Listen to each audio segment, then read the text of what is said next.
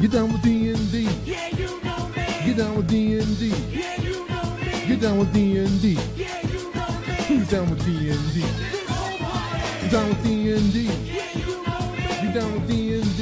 Yeah, you know me. I'm down with DnD. Yeah, you know me. Who's down with DnD? This whole party. Are you ready to get down with some D&D? I know I am, and I'm joined, as I am always joined, by the memorable, miraculous, and meticulous Mad Wizard Merwin. What is up, Sean? Oh, not too much. I'm a little sad, but a little excited, but a little happy. All those things. Lots of emotions, Chris. Lots of emotions. Well, why are you feeling all of these emotions? Well, I'm sad because I won't be able to go to QCC this year. Is it because you're locked in a tower?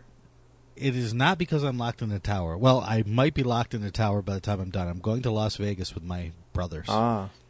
So we may end up locked in police station, tower, whatever. So that's why I'm sad. But I'm excited because I get to spend some time with them in Sin City, and I'm also thankful because yesterday I was able to do an AMA and Ask Me Anything for NukeCon on Facebook. So I spent 2 hours answering questions from people about D&D Adventures League, what's going on at NukeCon, which is the first weekend in October. So it was great to be able to do that. I wanted to thank the people that set that up for hosting. Are you going to be at NukeCon? I will be at NukeCon. Yes, I will. Where is NukeCon? NukeCon is in Omaha, Nebraska. Wow. That's a bit of a hike for you.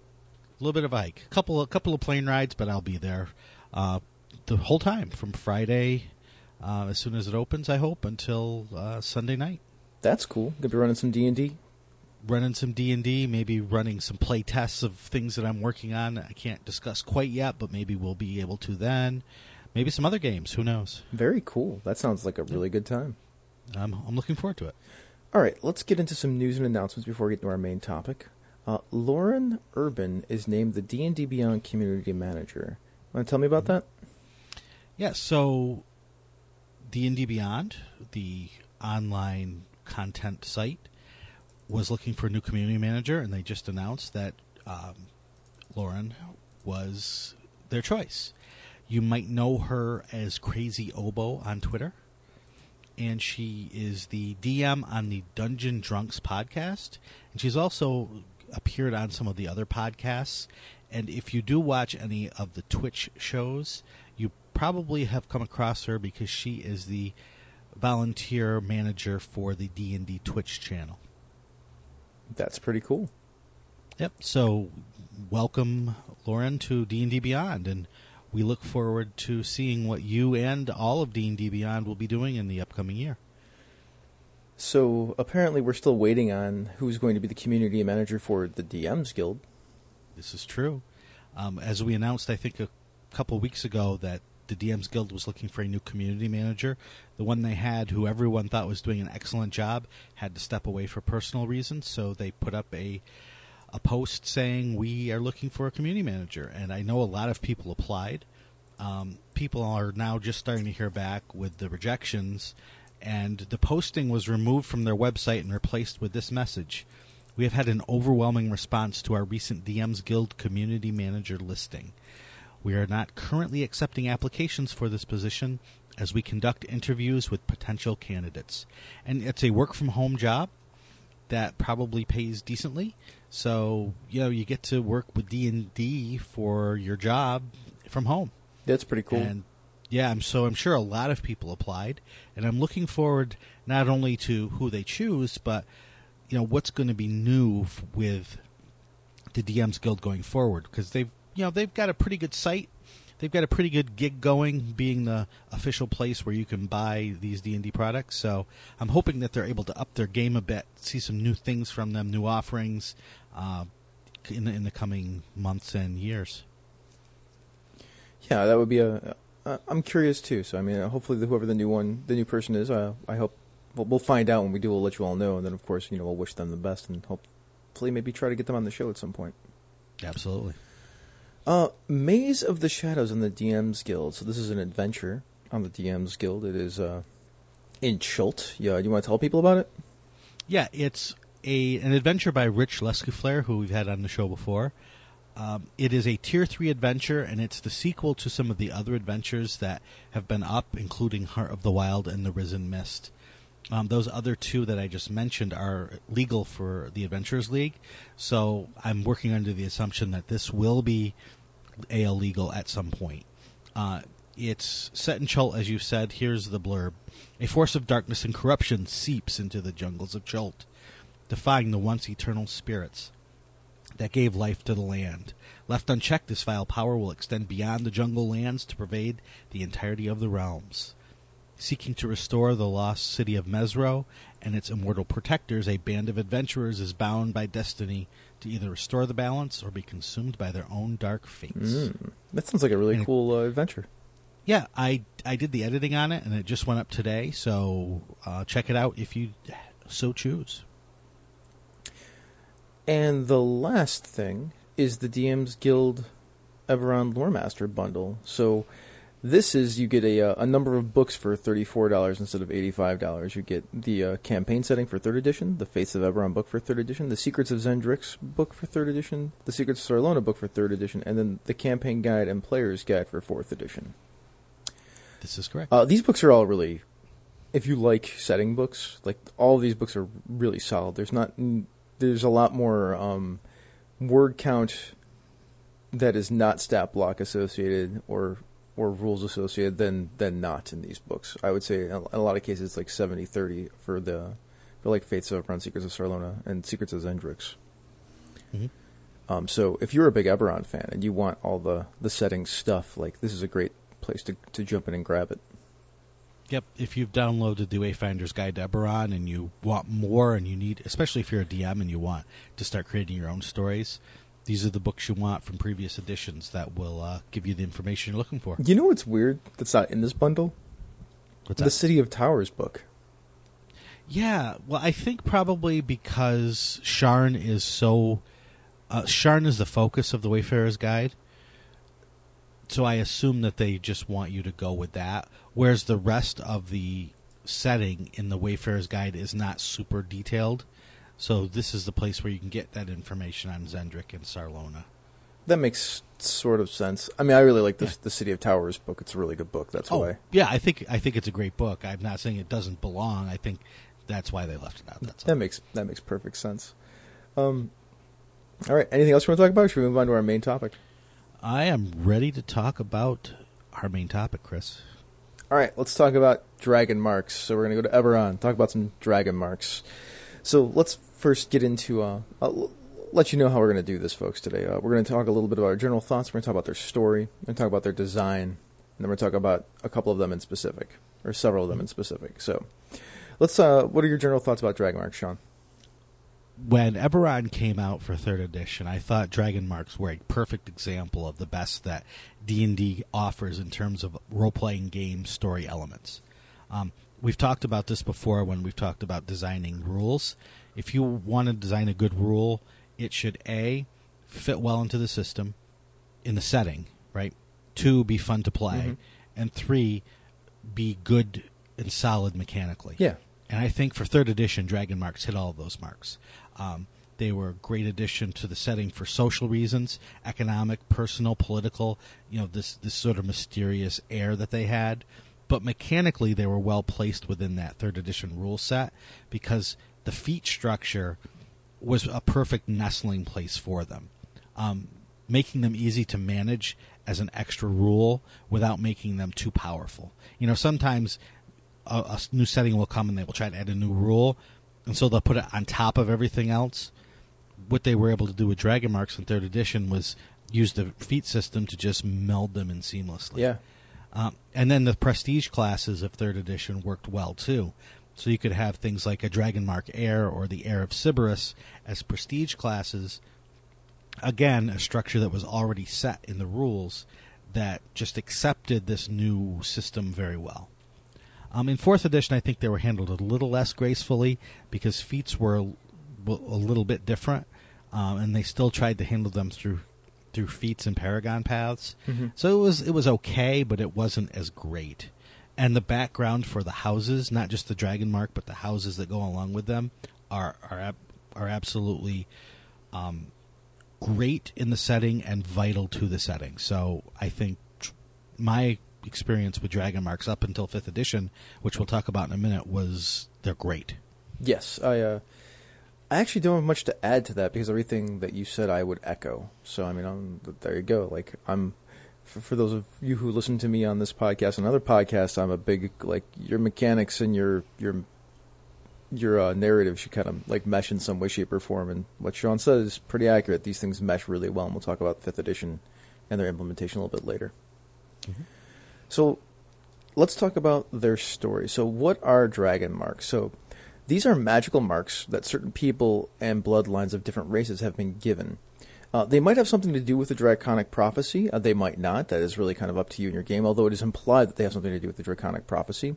And they give you power that gives the bearers of these marks access to magical abilities and just general abilities that most people don't have. But it's always in the form of some sort of magical manifestation. Mm-hmm. And this is what they represent in the world of Eberron. The people with these marks have leveraged these powers into business opportunities and created houses which function a lot like guilds or mega corporations. And they've created these enterprises around these marks that they have. And when the campaign is assumed to start, timeline-wise, these dragon marked houses are so large and powerful that they have as much influence or more over the world than other countries.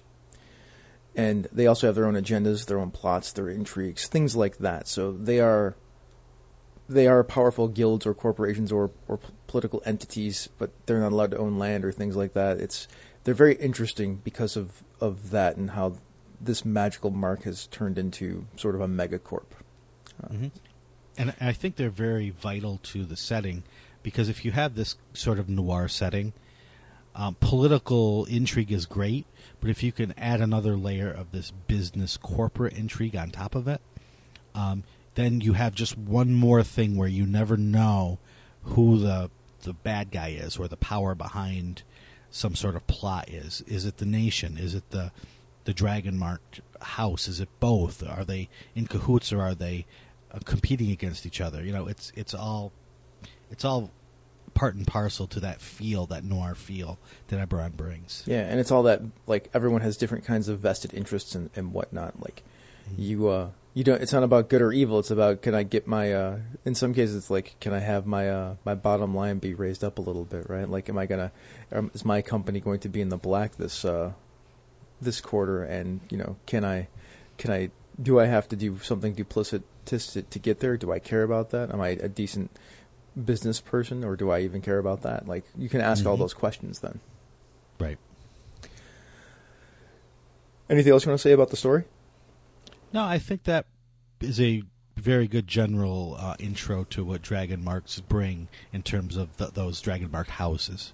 All right, well, let's talk about the general design of them then. So, in this current implementation, which is found in the Wayfinder's Guide to Eberron, they don't use them as feats this time. They use them through variant race or sub-races.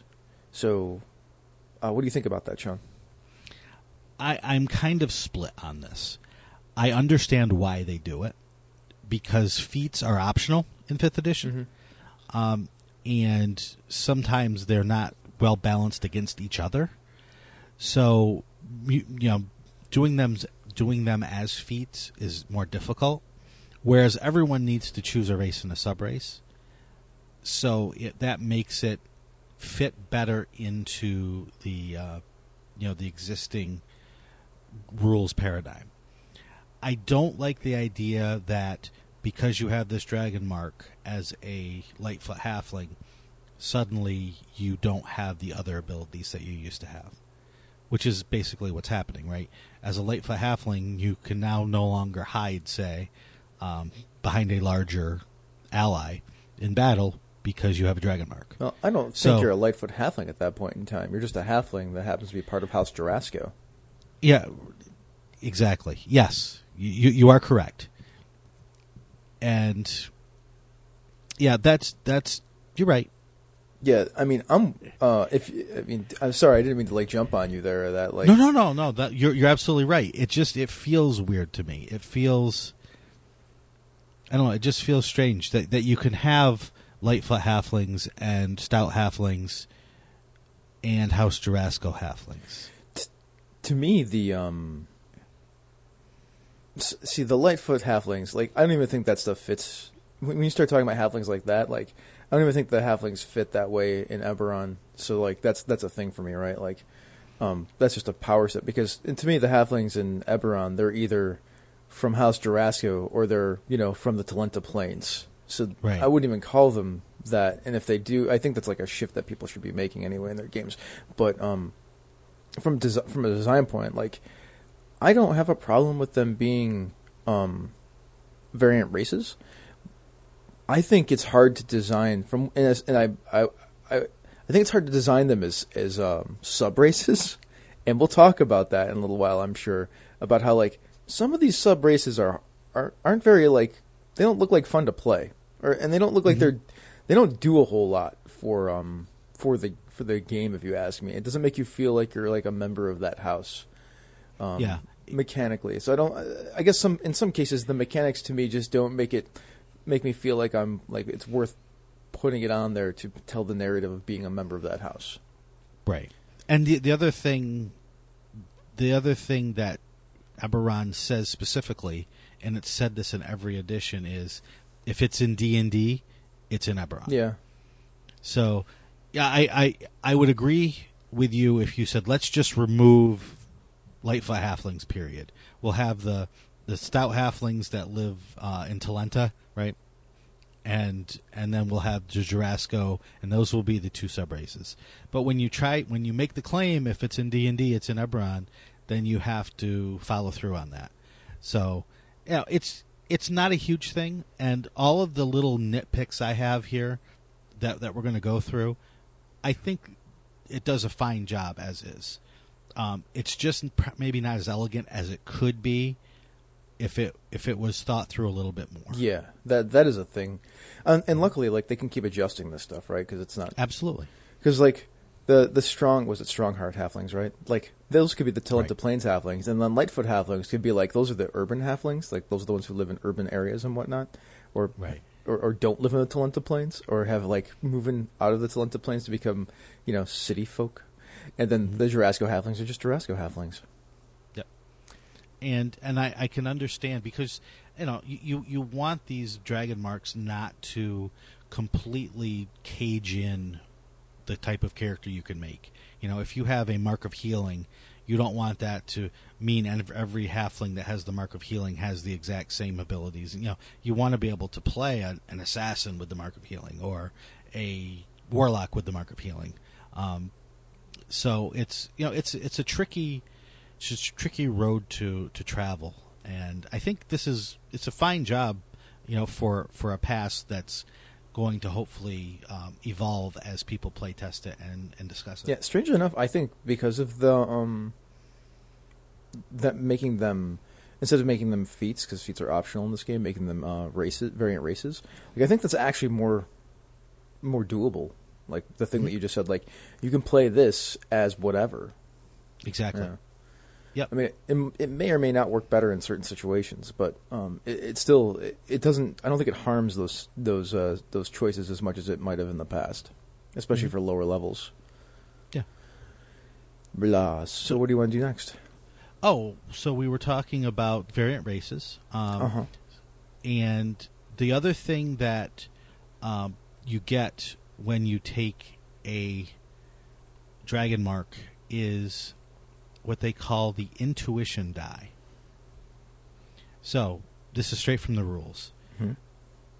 Each dragon mark has a trait that allows you to roll an intuition die, a d4, when you perform an ability check with a particular skill or tool. You add the number rolled to the ability check. You don't have to be proficient with the skill or tool to gain this benefit. So, depending on what dragon mark you take for your character, you get to add this intuition die to a limited number, limited maybe to 1, 2, or 3 different skills or tools. What do you think about that? I actually love this rule a lot. Like, I think this is probably the thing to me that sets aside dragon marks from a lot of other things in the game. And this idea of the intuition die or the die for the skill check, it does a couple of things. One, it was there before. Like they've been using this in playtest and whatnot since before the game was actually a game. So like this is I'm gonna stop you there. They didn't do this specifically. They did roll a proficiency die rather than having a static proficiency bonus. That's what you're talking about, right? Yeah, Okay. I mean, but this idea of like having an extra die for your skill checks and things like that, it's been around for a while. And they even have the mod in the game where like if you don't want to use modifiers to skill checks, you can use dice for skill checks. I'm pretty sure it's in the Dungeon Master's Guide. I think we actually talked about it once. Yep. But taking this and adding it as like this extra magical thing, it feels cool because I'm like, I'm going to take this D4 because it's my Dragon Mark doing this for me. So I can actually see how much my Dragon Mark is magically assisting me in this situation. I think I like that a lot. When we talk about Dragon Marks, I'll talk about how I don't like it. But not Dragon Marks, Greater Dragon Marks. I'll talk about how I don't like that because because of how it's implemented. Okay. See, I'm going to go the opposite way here. I don't like the extra die because I think it just adds something that the game itself is trying to avoid, which is extra dice. And I loved the idea of rolling a proficiency die rather than having a static modifier. But once the game went with that static modifier, I would rather just see you gain your proficiency bonus when you're using this. If you already have your proficiency bonus, you have advantage on the roll, or you add your proficiency bonus again, just to keep with the rest of the game. You know, I would actually disagree with that. That statement that you made about the game trying not to add extra dice. Mm-hmm. Or I think the game is trying to not add extra modifiers. That's why we have advantage. Right. So, and that's also why Bless doesn't give a static modifier. It lets you add a D4. Right. Also, it doesn't. Another spell, the one that lets you that gives you a bonus or whatever on your next skill check or whatever. Like guidance. Guidance that gives you a D4 also, right? I believe it's either that or advantage. Yeah. So it gives you it's a D4 for guidance. Okay. So there's a lot of places in the game where they're adding an extra die to your roll rather than a modifier. Right, and there are a lot of places that don't. And one of the places that don't is with your race. That's true. Or your class, where it says, if you take this background, or if you are this sub-race or sub-race, you gain proficiency with this skill or this tool. Mm-hmm. And if you are already proficient for any reason, add your proficiency bonus again. Oh. Or gain advantage instead. I know why now it's not like twigging me out like the way it is you. It seems like, to me, a lot of times when they do design in this game and it's magical, it's often granting advantage or a die. Yep. So I think they're just playing off of that design philosophy, like, oh, it's magic, so we're going to add a die. Yep. Maybe. And like I said before, I'm not like, I hate this is horrible. It's just not the design decision I would have made. That's sure, because adding extra dice is not the thing that you would prefer. You prefer the modifier, right? Right. And And the point you make is good, too. Whereas if, with spells and stuff, they are giving you extra dice, and if they're counting this as magical, then showing that extra die shows the magical part of it. So, either way, it's just something that caught my attention. Yeah. The Greater Dragon Mark is what throws me off, because it's handled as a feat, so I can't ever get a Greater Dragon Mark if I'm not playing with feats. True. And that drives me crazy. Like, Yep. You already took the time to design this where it didn't have to be handled via feats, and then you make it so that if you want to advance your Dragon Mark to a Greater Dragon Mark, you have to take a feat. Mm-hmm. So that's frustrating to me. Yep. So, I mean, you'll just, obviously, as the DM, you'll just have to say, I'm going to allow feats, or in this case, I will allow you to take this feat. Yeah. Instead of getting your bonus from ability scores at level 8, you can have the Greater Dragon Mark instead. That'll be the place where I give you the choice. Yep. And the Greater Dragon Marks, they do some neat things, too. Like, you get the die of your intuition dice increases by 1, like to a d6. You can increase an ability score. And then you get some spells, which some of them are really good and flavorful, and some of them are not.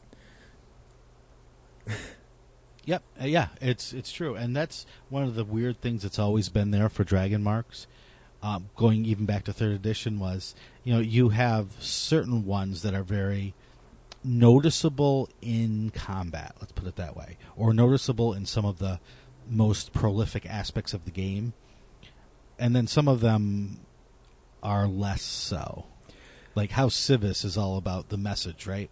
Sending messages, and so that's something that would be less noticeable than, say, the Mark of Storm. Yeah, where you blow things up. Because, in Civis, if you get the Greater Dragon Mark, you get Sending in Tongues. Right. Which can be handy, but not when you're standing in front of a dragon trying to fight it. Yeah, Tongues is the more useful spell. Sending is too in some way, shape, or form, but Tongues is the more useful spell for, talking to people and whatnot. We're going to talk about some of these Dragon Marks and not all of them, but when we talked about, I was on Michael Benensky's podcast, Metagame Moments. We went through every single one of these, and Civis is exactly what you think it is, man. It is all about communication. There's nothing about that mark that is. It's all very, very flavored to it, but there's nothing about that mark that is necessarily good for being in the middle of a fight. But luckily, right. Eberron isn't always about being in the middle of a fight. Like if you are the explorer out in the jungles of Zendrix and you have some Civis stuff, you can probably read everything that you need to read. Yeah, and that's, if you as the DM make that important, then you give that player who chose the Civis Dragon Mark a chance to shine and make it come in handy. Yeah, absolutely.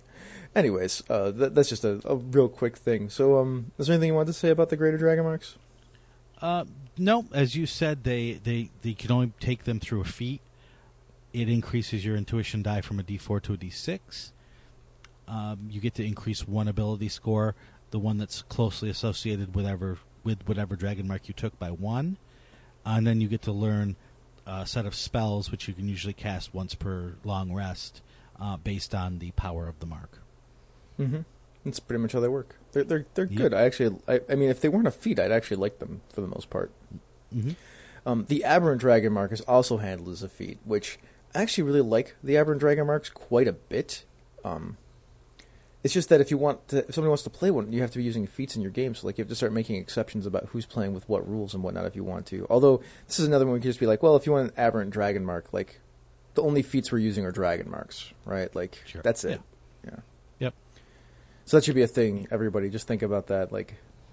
Just use if you don't want to use all the other feat stuff, because I'm not a huge fan of feats in 5th edition D&D. It's not my preferred way to play. Right. But I would completely allow people to use the dragon marks, so I would make those exceptions. Yep. So with the Aberrant Dragon Mark, you increase your Constitution score by 1. You get to take a cantrip from the Sorcerer's spell list, and Charisma, I believe, is the... Constitution is the ability that you use for those spells. Mm-hmm. And as a little extra bonus, when you use that spell, you can spend one of your hit dice to increase the level that you cast it by 1. But once you do, you roll that hit die and you take damage equal to the number rolled. I love that. Mm-hmm. There's nothing... Yeah, I'm on the... Oh, go ahead. There's nothing I don't love about that, but that's the kind of design that I enjoy, so... Yeah, I'm on the fence about using hit dice to power other things, and I understand why it's done, and I've done it before in my own design, because that's one of the few things where there's a resource that you can use that's not already tied up somewhere else. I'm one of those people that fears then that every new thing will start using hit dice, and you start running out of hit dice as a character if you're not careful. Yeah, see, you're not wrong about that. Worrying that everything else is going to use hit dice. If I'm just going to take this in a vacuum, I think this is really clever design. One, it means anyone can use an Aberrant Dragon Mark, because hit dice are a universal resource, right? Mm-hmm. 2, because it's aberrant and it's dangerous, it's tied to your con score, because only the tougher and more hardy people can actually bear these things and survive wearing them. Yep. And 2, you're actually draining your life energy to utilize the power of them. All of that's true. Yeah, it's super super flavorful, really cool. But you're not wrong. If you're not doing those things in your design for utilizing hit dice, then I'm very much not interested in that. Mm-hmm. Like, Yeah. if it ain't flavorful, I don't really care. Like, that's the only reason I like it so much, is because it's really, like, they did a really good job and really thoughtful job in tying it to your toughness factor. Absolutely. I think you're completely right on that. And just for flavor-wise, an aberrant dragon mark is a dragon mark that manifests itself on you, but it's not tied to one of the dragon marked houses. So it's kind of a mutation. So people are a little bit wary of them. If you're wearing one, you may get strange looks and or avoided/attacked. Not necessarily on sight, but you are definitely looked at askance. Yeah, I mean, like, one of the worst things that happened in the history of Breland and the houses was when an aberrant marked person, like, started gathering other aberrant marked people to their banner, and, like, they went on, like, they had, like, a rebellion. Mm-hmm. Like, so that's a thing, right? Like, so aberrant dragon marks, aside from them being sometimes dangerous and unstable, also have that history tied to them, which makes people look at you askance. So it's not just you have this magic that's dangerous thing, or viewed as dangerous. It's also, there's a history to it with a bit of propaganda tied to it. Mm-hmm. Yep. So lots of good flavor aside from the mechanics with the aberrant dragon mark. Mm-hmm. All right, we're going to talk each about 2 dragon marks to show off some of the design of them and how they're slightly different and how they can be good and terrible at the same time. How they can be good and terrible. Which ones do you want to talk about? Or which? I want to start. Yeah, I want to talk about the halfling ones because halflings. Yeah, you like halflings? You a halfling fan? I do. All right. So I was going to start with the mark of healing, which is House Jarasco. So so this house has cornered the market on the healing skills. They run hospitals, wards, places like that. In terms of mechanics, when you take the mark of healing, you are first taking the halfling race, but then instead of a different sub-race, you are taking the House Jarasco mark of healing sub-race. So your wisdom score increases by 1.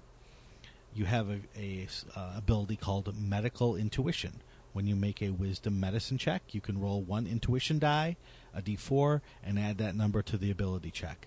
Now, what I noticed here is that they're tying the check not just to a skill, but also to an attribute, to an ability, which I would get rid of immediately. That would be the first change I made all across all of these boards, is just say when you make a medicine check rather than a wisdom medicine check, to separate that in case for some reason your DM asks you to make a different sort of medicine check, an intelligence medicine check or a dexterity medicine check if you're operating.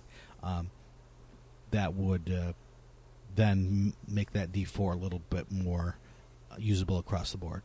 Yeah, I'm pretty sure they just did that because it's like the standardized way that people are expected to use skills, right? Like, I'm with you, though. I would just let people, if they're going to make a medicine check, let them add that D4. Yep.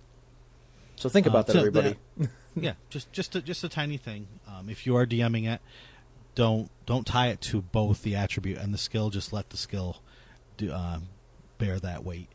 And then the other ability they have is Healing Touch. As an action, you can draw power from your dragon mark to spend 1 of your hit dice. Are we seeing a theme? And revitalize yourself or a creature you touch. Roll the die, add your wisdom modifier, and the creature gains a number of hit points equal to the total. Once you use this trait, you cannot use it again until you finish a short or a long rest. All right, so you can lay on hands for a bit and use a hit die. Yeah, I like that. I think it's themey, and it's got that, like, you're not actually the magic from the mark is actually draining your life to heal somebody else. Mm-hmm. Which flavorfully makes a lot of sense. Yep. And this is a sub race. Correct. Yeah, like these, and you have to, like, folks that are listening to this, like, there's a big difference in what a mark gives you from a sub race and what a mark gives you from replacing the entirety of your race. Because there's a power thing there. Because aside from getting this stuff, you're still getting all the stuff that you would normally get from being a halfling. Right. Yeah, from the not from the sub race, but from the main. From race. the main race, yeah. Lucky, yep. All that. You want me to do one first? You do one. All right, so I want to talk about Mark of the Sentinel because I love House Deneth. It is my favorite house, and then my second favorite house is, of course, the house of making Decaneth. I love me some Decaneth. Mm-hmm. But so Deneth, so the Mark of the Sentinel trait. So you're going to get your strength and your wisdom scores are both going to increase by 1. And in addition, you can choose an ability score of your choice to increase by 1. So you have some flexibility there. I like that quite a bit. Sentinel's Intuition. That's when you roll for initiative. So you roll for initiative and you get a D4, by the way, or your intuition die. Or you make a wisdom perception check to notice a threat. So it's specific. It's a wisdom perception check to notice a threat. You can roll an intuition die and add a D4. That's pretty great, actually, mechanically. And it makes sense, too, right? Like, you act fast. Mm-hmm. But, man, that D4 for initiative, when you're in a game that has a lot to do with, like, throwing down, like, it's pretty great for a rogue in a lot of ways, too. Then you have Sentinel's Shield. So, the cantrip Blade Ward, who cares? Like, Blade Ward's actually not that great of a spell. But you can cast Shield once with this trait and regain the ability to do so after you finish a short or a long rest. Sean, what do you think about that? I hadn't read this one yet. Just on first glance, it seems very powerful because you're replacing. It says these traits replace the human ability score increase trait. Yes. So does that mean you get all the other stuff that humans normally get as well? Oh, what else do humans get?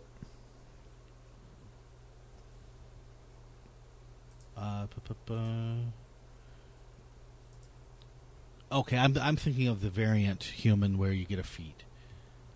No, you don't get that. So as a human, right, you just get a +1 to all your abilities. Yes. Scores, basically. So this one's giving you all this stuff, and still giving you 3 +1s. 3 +1s plus a D4 on to initiative. To perception checks, which are very only usually very important. when noticing a threat, though.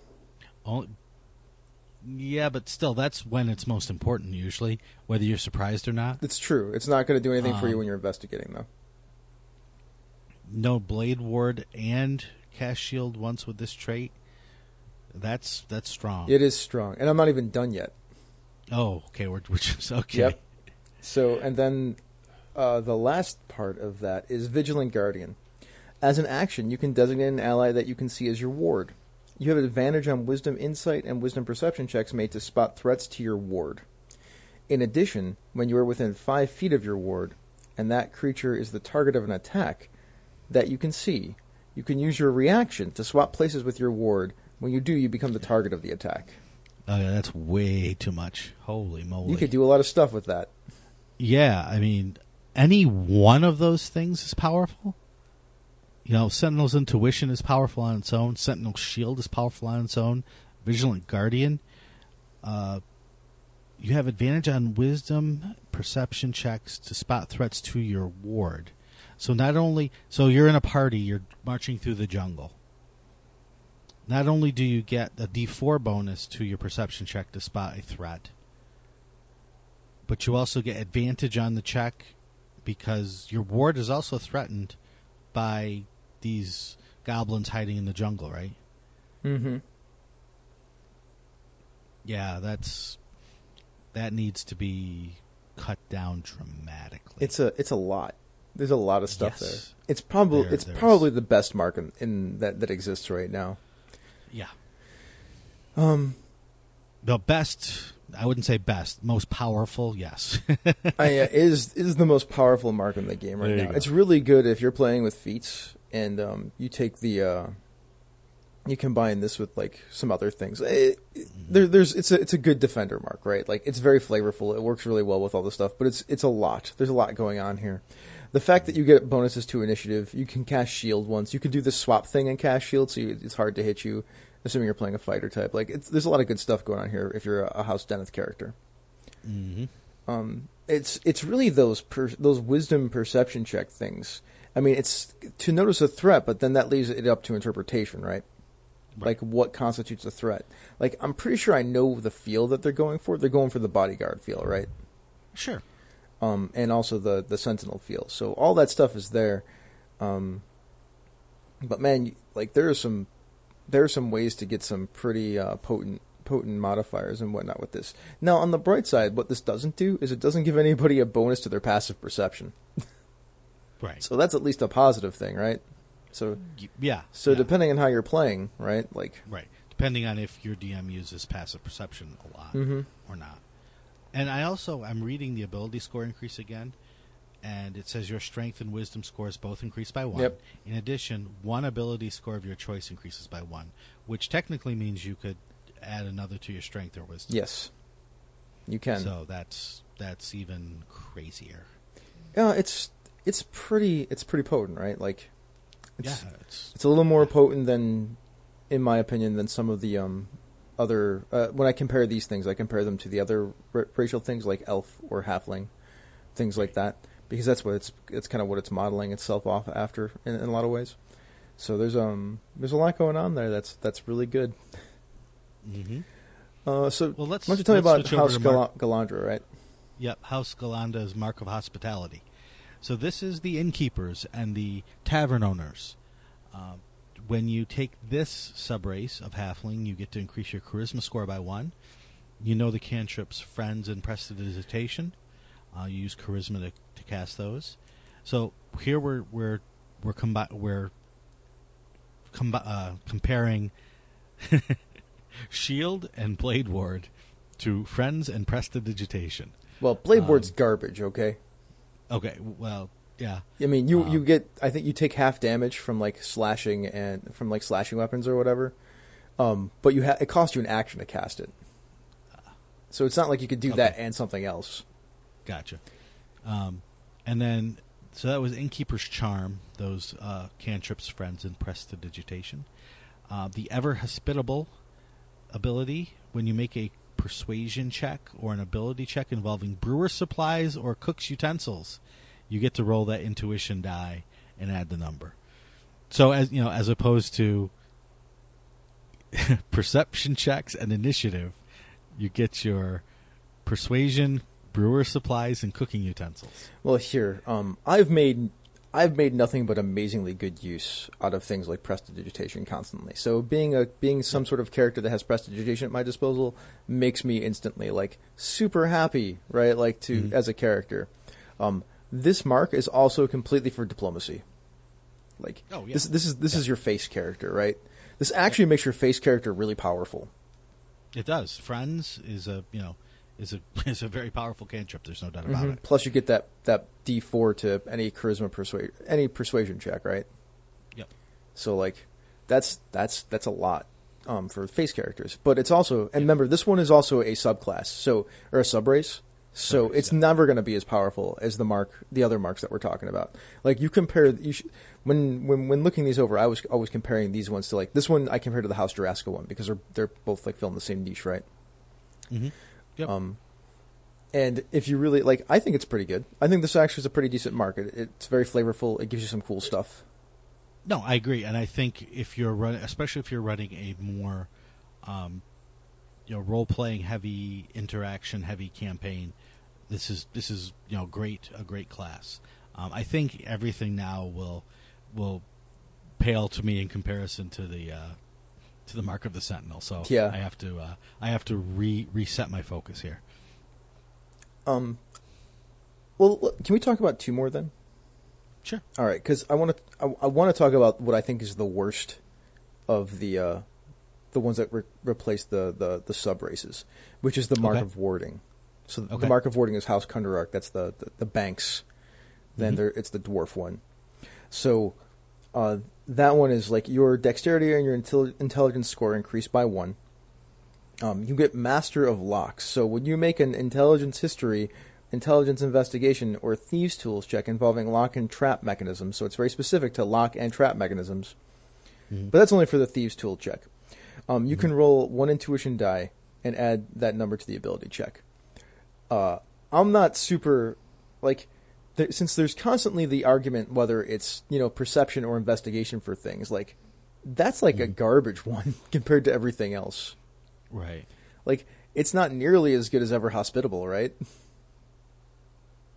Because of charisma persuasion. Yep.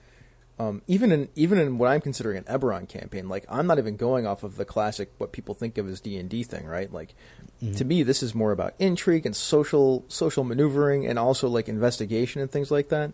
Like maybe this is good if you have like an investigative situation, but like maybe not, depending on how your game master is going to rule how investigation works. Right. So like that's a thing. And then wards and seals. You can use your mark to cast the alarm spell as a ritual.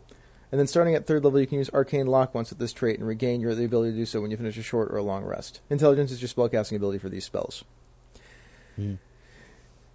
Well then.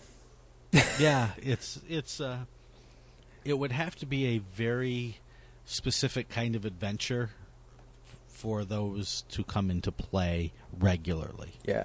I mean, they got flavor behind them, but they don't really have a whole lot of like use to them as far as like wide use, right? Like the Galandra one, Galanda one, charisma persuasion checks and like being able to cast friends and prestidigitation, always better to me than that, because prestidigitation's got a lot of flexibility to it, so you can have a lot of fun with it, right? Like there's a lot of stuff there. Also, you can clean things, which is really why it's there, I think. And then the healing touch ability from House Jarosco is really quite good. So I don't know. That's not so great. Yeah, I definitely agree. And again, even though we're comparing, oranges to tangerines with the Mark of the Sentinel, those are really damn good tangerines. Yeah, right. Here, let's talk about the Mark of Making real fast then. So that's my other favorite one, House Cannith. Okay. All right, so your ability score increases. Same deal. You're going to get a +1 to your int and dex, and then you're going to increase either your intelligence or your dexterity by an additional 1 point. A little less flexibility, but a little bit more focus to what the house actually is all about. Artist Intuition. When you make an ability check with artisan tools, roll 1d4 and add it to the results. That's it for the D4. Just throwing that out there. Compared to initiative. Right? Yep. Right? Yep. Okay. Maker's Gift. You know the cantrip Mending and gain proficiency with one type of artisan's tools. It's okay. Eh? I mean, it's themey, right? I think it's flavorful. Right. I mean, I still like all the stuff that's going on right now. Here's the meat of it, the things that you actually get. Magecraft. You can create a temporary magic item out of common materials. Choose a cantrip from the wizard's spell list. Describe the item connected to it. As long as you possess the item, you know that cantrip. At the end of a long rest, you can replace it with a new item and select a new cantrip from the wizard's spell list. Intelligence is your spellcasting ability for these cantrips. For it says these cantrips. It should be this cantrip. Right. That's pretty cool. I like that a lot. Like you can actually make a cold gun if you want for a ray of frost.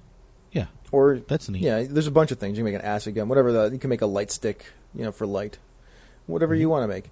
And then the last thing is Spellsmith. You can spend 1 minute to weave a temporary enchantment into a magical suit of armor or weapon. For the next hour, the object becomes a magic item, gaining a +1 bonus to AC if it is armor, or a +1 bonus to hit and damage if it is a weapon. Once you use this trait, you can't use it again until you finish a long rest. That's also pretty good. That is cool. It needs to come right out and say whether this item is now magical or not. It does. The object becomes a magic item. Okay, there you go. Yeah, it says it right in the description. It's a magic item. Yeah. Okay. So that makes it useful, right? Because then it can overcome some certain things that pop up in the game. Some resistances. Yeah. Oh, yeah. So that's really, especially at lower levels, like in that 1st to 4th level situation, like it's very useful. It's good. I think it's good. It's not House Deneth. Right. Right. Yeah, for sure. Yeah. No, but I can forgive then the artisan tools, just being the only thing you get to add your intuition die for, because that's some heavy duty stuff with both Magecraft and Spellsmith. Yeah, I mean, I'm like, because you have that design philosophy too. Like, you should make your thing, make sure it's themey without being broken, right? Right. Yeah, and by broken we mean making it too much or too little. If it's the obvious choice for even the most, unoptimizing player, and it's like I have to take this because it's ridiculous not to, then that's broken. Yeah. And broken as in like not balanced against the other stuff that is similar to it. Yep, exactly. Yeah, that Mark of the Sentinel, like that's why I brought it up because I love it. I love that house, and I'm like, wow, there's a lot of good stuff going on here, right? Yeah, I was reading through them and I didn't get past to the S's, so thank you for bringing that Oh, up. no problem. Wow. It's a thing. It's totally a thing. Yeah, it's okay, and that's why this is in PDF form, and it's put out as an Unearthed Arcana playtest document. But so that's our initial. That's our look at Dragon Marks, right? Like all the other Dragon Marks generally follow some format of what we just talked about. Right. There, we talked about now 2 of the ones that replaced the human race, and we talked about 3 of the ones that replaced sub races. And you can see how they're different, and you can see how the designs pop up. They are all generally pretty themey. They do a really good job of modeling the theme. Some of them are providing abilities and whatnot that are a little bit beyond what they might be trying to intend to provide. Mm-hmm. And just to be clear, I think on the first 2 aspects that I'm always looking at, which is it cool and does it fit thematically, it all of these hit them very, very well. Well, I think the dwarves got the short stick here. Well, just in terms of power, that third thing, which is does it work mechanically and does it fit into the overall rules scheme? That's where it's the hardest to do. Well, you were talking about is it themey and is it cool, right? Isn't that what you said?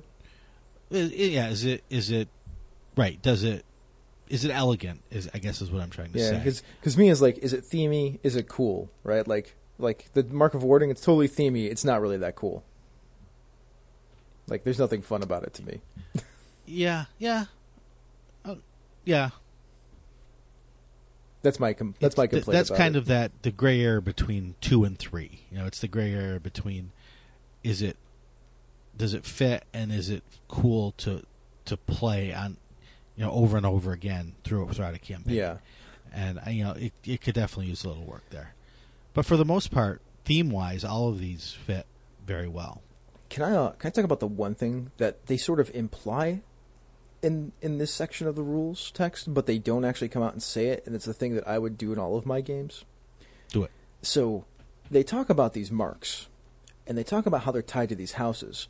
But as you all just heard, like, the marks mechanically only do these things that we just talked about.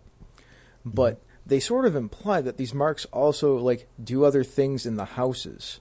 So, like, if you're House Lyrander, like, maybe you can't actually fly a ship unless you have a Lyrander mark, right? Like, the mark is what actually activates the ship. Like, there are certain things and whatnot that you can utilize as for these marks that are tied to the houses. So, like, it's really hard. Then you can start doing things like, well, you want to break in to do some corporate espionage on one of the houses, but you can't do that unless you have a dragon mark. Like, well, we can go. I mean, they kind of die after this, but like, you can go and like cut the skin off of somebody that has a dragon mark. Of course, that dragon mark will grow back on them at some point, but like, as long as you have that and then you touch it to them, at least within the first hour that you have it, like, it'll actually open up things or make whatever react, or like just make sure you have somebody with that dragon mark that can do the thing for you, so that it'll open up or react and such. So it's like an ocular scanner or things like that. I was just thinking that you cut the eye out of the security guard to use the But like, you can do a lot of cool stuff like that. Like, objects only react to people who have the marks. So if you have people in your games that have these marks, you can do that stuff. It's hinted at, but it's not come out. They don't come out and just say it. But I think that's a really cool feature, because like House Cannith, not that they're supposed to, they have those they have the Warforged forges, but how do they operate them? Who operates them? How do they function? Like, maybe you need a mark to make one of them function. That's part of the secret sauce, right? Right. So that's cool things to think about. Sure. When running your Eberron games with dragon marks. I don't know. What do you think about that? I think that we've covered dragon marks pretty thoroughly. All right, well, then let's get out of here. So I wanted to say thank you, everyone out there, for listening, and do a few Patreon shout-outs. James Sweetland, Jem Pixelscape Scange, JJ Lanza, Brandon Barnes, Blake Ryan, Batman, Zach Goins from A Bite of D&D, Troy Sandlin, Corey Johnston, Will Doyle, the Mad Wizard Maroon himself, who patrons us even because he's crazy, Avi Waxberg, I think I said it right that time. I usually screw it up. Cindy Moore, Effie Madison, the Suicide Pixie, Andrew Dacey, Miko Froelich, Tabletop Gaming Gills, Kevin Minorzak, the old school DM Randy Farmer, Chris Constantine, Eric Meng, Guy, the man who helped with a lot of the Moonshay Isles stuff, and Eric Simon. Mm-hmm. And speaking of patrons, if you'd like to be a patron of Down with D&D, you can click on the link to our Patreon page on the website, and for $2 a month, you can get yourself a shout-out. Or for $4 a month, you not only get that shout-out, but you also get to see our pre-production show notes and access to our Slack room for life. If you can't help us monetarily, but you want to give us a boost, you can do so with an Apple Podcast review. Those help even if you're not listening via Apple Podcasts, because other podcatchers use Apple Podcasts to rate and rank shows, and that helps make us more visible, as does spreading the word on your social media outlets. Absolutely. Please retweet and Facebook and G+ us all over the place. So, Sean, where can we find you on the internet? You can find me on Twitter at Sean Merwin or on the DwDnD G+ community. How about you, Chris? You can hit me up at Misdirected Mark. That is the network Twitter and this show's Twitter in a lot of ways, too. And you can also go to the website where you can catch other great shows such as this one, Pandas Talking Games. Phil and Senda answer your questions about RPGs from the perspective of one-shots and campaigns with some panda silliness. Down with D&D is a Misdirected Mark production, the media arm of Encoded Designs. So, Sean, what are we going to do now? We're going to try to go kill some Mark of Sentinel creatures, but we probably won't be able to hit them. Get down with D&D. Yeah, you know me. Get down with D&D. Yeah, you know me. Get down with D&D. Yeah, you know me. Who's down with D&D? This whole party. Down with D&D. Yeah, you know me. You down with D&D? Yeah, you know me. I'm down with D&D. Yeah, you know me. Who's down with D&D?